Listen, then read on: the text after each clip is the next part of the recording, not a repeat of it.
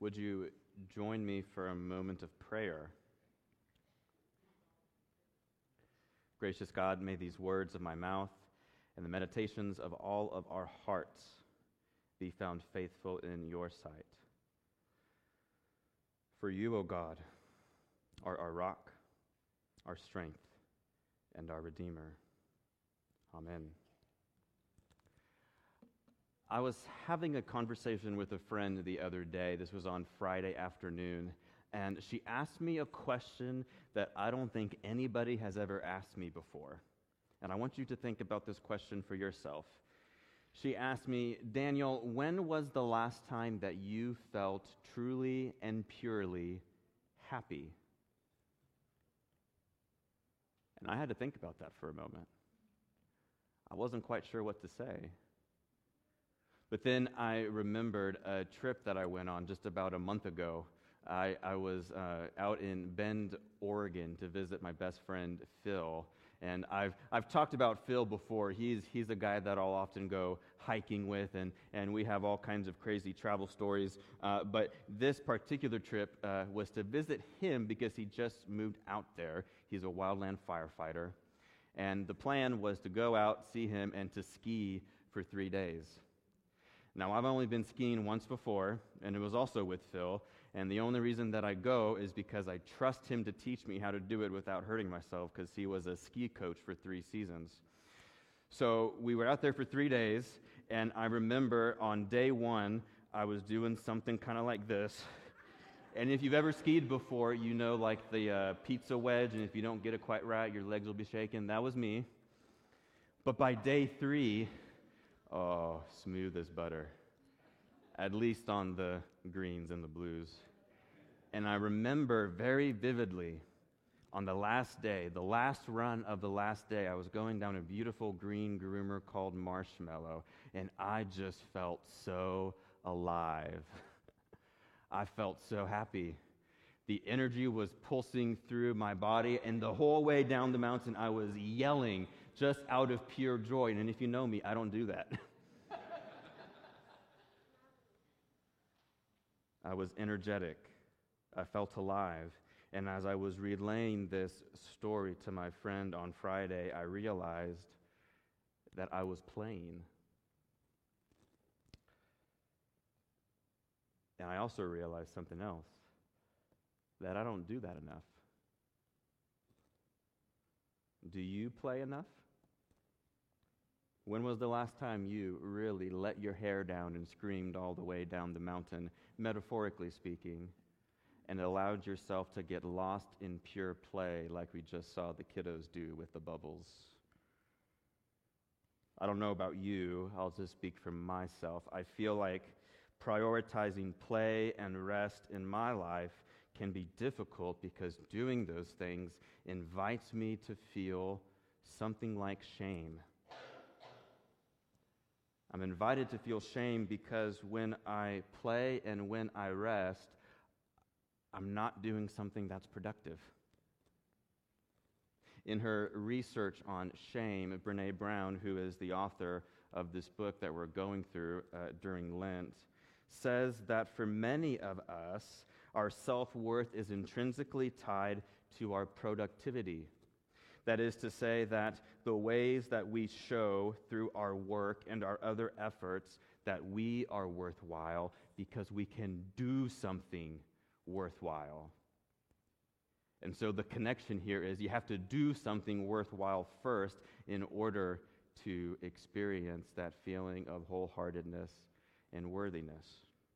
And simply put, when our self-worth and our self-image is tied up in our productivity, in our achievements, taking time to play and to rest, to be purposely unproductive, might not only feel impossible, but it might feel selfish. It might feel lazy. Maybe you've had someone in your life who has made you feel this way because you were taking time to rest and play and be a little unproductive. And yet, play and rest are two of the first things that we learn to do as human beings. Play is how children in their earliest ages learn. and a key part of how their brain forms. In fact, I was with my family last night, and that includes my 2.5-year-old niece, and we were watching the KU game. And I was watching my niece Carpenter play with a cardboard box. And all she was doing was taking off the lid and putting it back on, taking off the lid and putting it back on. And I was watching her do this because watching the game was too painful. And I noticed that at one point she tried to put the lid back on, but she didn't put it on quite straight. And so it was crooked, and she kept trying to fuss with it and get it on right. And I almost wanted to lean down and just do it for her. But there was something within me that said, no, don't do that. Because it's through this act of play and figuring it out on her own that she'll learn how it works. And of course, in just a few seconds and a few more tries, she got it on perfect without my help. Play is one of the ways that we make sense of and process our experiences, not only when we're kids, but well into adulthood. But it's not just play that's important to a wholehearted life, but rest is also essential, not only to our physical health, but also our mental health. And when we do not take time to rest, our bodies will shut down. In fact, I was visiting a friend at the hospital a couple weeks ago, and this is not a person who's connected to Aldersgate, but someone I've known for a long time. And she was in the hospital because one day she woke up and her legs didn't work. And I was visiting her and talking about what was going on in her life, and she was telling me about how from every angle of her life, stress was weighing down on her. All kinds of crazy things going on. And she is one of those people, perhaps you know someone like this, who when the stress comes down, she does really, really good at making sure that everyone else is okay, but doesn't take the time to pause and take care of herself. And as a result, she wasn't resting, and so her body intervened and woke up one day and she couldn't walk. Now, she's doing fine now. She's been back home, doing a whole lot better. But what was interesting about this is that the conclusion of the doctors was that there was nothing physically wrong with her. Her legs were fine. But her body was having what doctors call a psychosomatic response to the lack of rest. In other words, the chronic lack of rest caused her body to say, if you are not going to rest, then I'm going to do something to get your attention so that you are forced to rest. Now we know, and I think we understand, that our brains and our bodies are wired to play and to rest. And yet setting aside time for these things often becomes the last of our priorities. We live in a culture and a society that's designed to treat us like machines, like cogs in a wheel that can just go and go and go. We are driven to work, driven to perform, driven to achieve. And if we're not exhausted, we feel like we aren't working hard enough. If we're not close to burning out, we feel like we didn't try. We brag about refusing to play and rest. At least I know some people who do, and they wear their exhaustion as a badge of honor. We take pride in not using our vacation days because people who use their vacation days are selfish and lazy. And sadly, sometimes we pass these attitudes along to our children. And if we don't do it, others will do it for us. I was talking to Pastor Maria yesterday about this sermon, and she was telling me about how she sees how much pressure teens in our youth group put on themselves to have straight A's, to get on this or that team, to work as many hours as possible while still being a full-time student, to pad that resume with work and achievement. Because that's how you get ahead. Now, it is great and worthwhile to have goals and to achieve them. But it is an entirely different thing to sacrifice our well-being and our relationships on the altar of productivity and achievement. And here's the danger, I think, is that if we find ourselves in a place where we are sacrificing our relationships on the altar of productivity and achievement, we're really chasing something we can never truly attain. This is the wisdom of the book of Ecclesiastes that says everything is meaningless. Now, we did a small group on the book of Ecclesiastes back in November, and we talked a lot about how the book of Ecclesiastes has something to say about the work that we do with our lives. And it begins at the very beginning of the book. And if you haven't read the first few verses of Ecclesiastes, I want you to be prepared because it starts off with a verse that will knock you off your feet if you're not ready for it. This is chapter 1, verse 2. Meaningless, meaningless, says the teacher. Utterly meaningless. Everything is meaningless. Now, just in case you missed it, the whole point of the book of Ecclesiastes is everything is meaningless. 5 times in that verse, he says it. Now, it's really important at this point that we qualify what the teacher means by meaningless, because this is another place, like so often in Scripture, where the translation into our English language loses the original meaning of the Hebrew. Because the word that is used 5 times in this one verse alone, and over 35 times throughout the whole book of Ecclesiastes, does not translate to meaninglessness. The word is hevel. Can you say that with me? Hevel with a V. Hevel. You got it. You're learning Hebrew. And that ancient word hevel more accurately translates to something like smoke or vapor. So Ecclesiastes is saying right at the beginning, everything is like smoke. Everything is like vapor. Life is mysterious. Life is paradoxical. And more often than we like to admit, things are out of our control.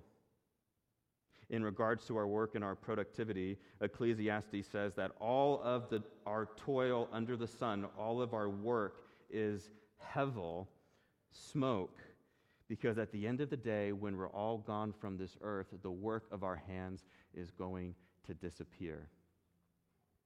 And so often we cling to the things that we do in this world to be productive, because these are the things that say, find your meaning in what you can do and in what you can offer the world. And there's a lot of value in offering goodness to the world. We're going to talk about meaningful work in a few weeks.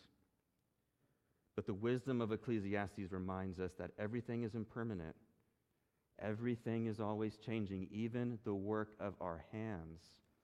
And the moment that we try to control too much, the moment we try to grasp and attach to our work is the moment it slips through our fingers, just like smoke, just like vapor, just like the bubbles. When you try to grab one, is the moment it disappears. Ecclesiastes is saying, this is how it is with our work. So much of our anguish, so much of our suffering is caused because we long to grasp the bubbles. We get attached to things that simply do not last. They are not eternal. And the truth is, the work and the labor of our lives, as meaningful as it can be, is one of those things that is not eternal. Because there will be a day when we are not here, and the works of our lives and the works of our hands will be left to other people to pick up, and we are not in control of what happens at that point. It's hevel. Now, at this point, you may be thinking that this all just sounds terribly pessimistic. And it's true that if you're looking for a bright pick-me-up, Ecclesiastes is not the book I would recommend you go to. But we're spending so much time on it today because there's an important lesson for us, because it reminds us that if we put our hope and our worth in our productivity, if we sacrifice our life on the altar of our work, we are chasing the wind. Hevel. But what should we do? Well, the author of Ecclesiastes gives us that answer, at least from his perspective. And it comes in chapter 2, verse 24 and 25 that we read this morning, where he says, "There is nothing better for mortals to do than to eat and to drink and to find enjoyment in their work. This also I saw is from the hand of God. For apart from God, who can eat or who can have enjoyment?" Now, essentially what I think the author of Ecclesiastes is saying is that because life is hevel, smoke and vapor, always changing, don't forget to enjoy the good stuff. Because the good stuff is a gift from God. And yes, this includes our work. But don't cling to it too tightly for your identity and your worth, because the moment you do, it'll slip through your fingers. But enjoy your work under the sun. Enjoy the simple pleasures of relationship and food. Enjoy them in moderation, because this is what it means to live a wholehearted and balanced life. Now again, I need to qualify. What we're not talking about is throwing out all responsibility, throwing out all morality, and just living a life of seeking as much pleasure as possible. That's called hedonism, and that's not what Ecclesiastes is talking about. In fact, you'll see in chapter 1, he says that also is hevel. What it means is remembering that we are human, remembering that we're limited, remembering that we are fallible, and because of all those things, we need to remember to play. We need to remember to rest. We need to remember that we are not cogs in a machine. We are created things that need to slow down and enjoy the good gifts of God. That's how we ground ourselves in this wisdom, that everything we work for and strive for will ultimately fade away. It doesn't mean we don't strive in this life. It doesn't mean we seek to do good, or that we don't seek to do good. But it means that we need to remember the only truly eternal things in this realm are life and love. And we cannot have true life and true love without play and rest. Last week, I went to the funeral of a good friend of mine. His name was Thane Chastain. I didn't talk about this at the last two services, but I was having a conversation with Clem. And some of you might have known Thane. He had his hands in a lot of different worlds in the Wichita area. He was a mentor to me in high school. And Thane did a lot of work in his life. He didn't have a family of his own. He was never married. But he worked for the Kansas Leadership Center. He worked for the Tallgrass Film Festival, for Calvary UMC. The work of his hands are all over the city of Wichita. And as I was talking to Clem before this service, we were talking about this, and it came to me that for all the work that Thane did in his life, his legacy will not be through the work of his hands, because eventually all the wonderful things he did are going to fade away. The technology that he helped the Tallgrass Festival with, that's all just in time. It's all going to change. Someone else is going to come in and continue that work. But the things that will not change, the things that are eternal, is the way that Thane lived and the way that Thane loved. Because this is what it means to have eternal life, to participate in that which is eternal, and that is life and that is love. And we cannot have those things if all of our time is spent working and striving and hustling for worthiness and acceptance. That's one of the things that Thane taught me with his life. The good news is that Jesus models for us this different and better way. Our other scripture was from John chapter 2, where Jesus turns water into wine. And the reason Maria chose that passage is because I think Jesus is simply playing here. I don't think he's necessarily trying to prove to everybody his powers or his ability to do miracles. This isn't the most important miracle he does. He doesn't heal anybody.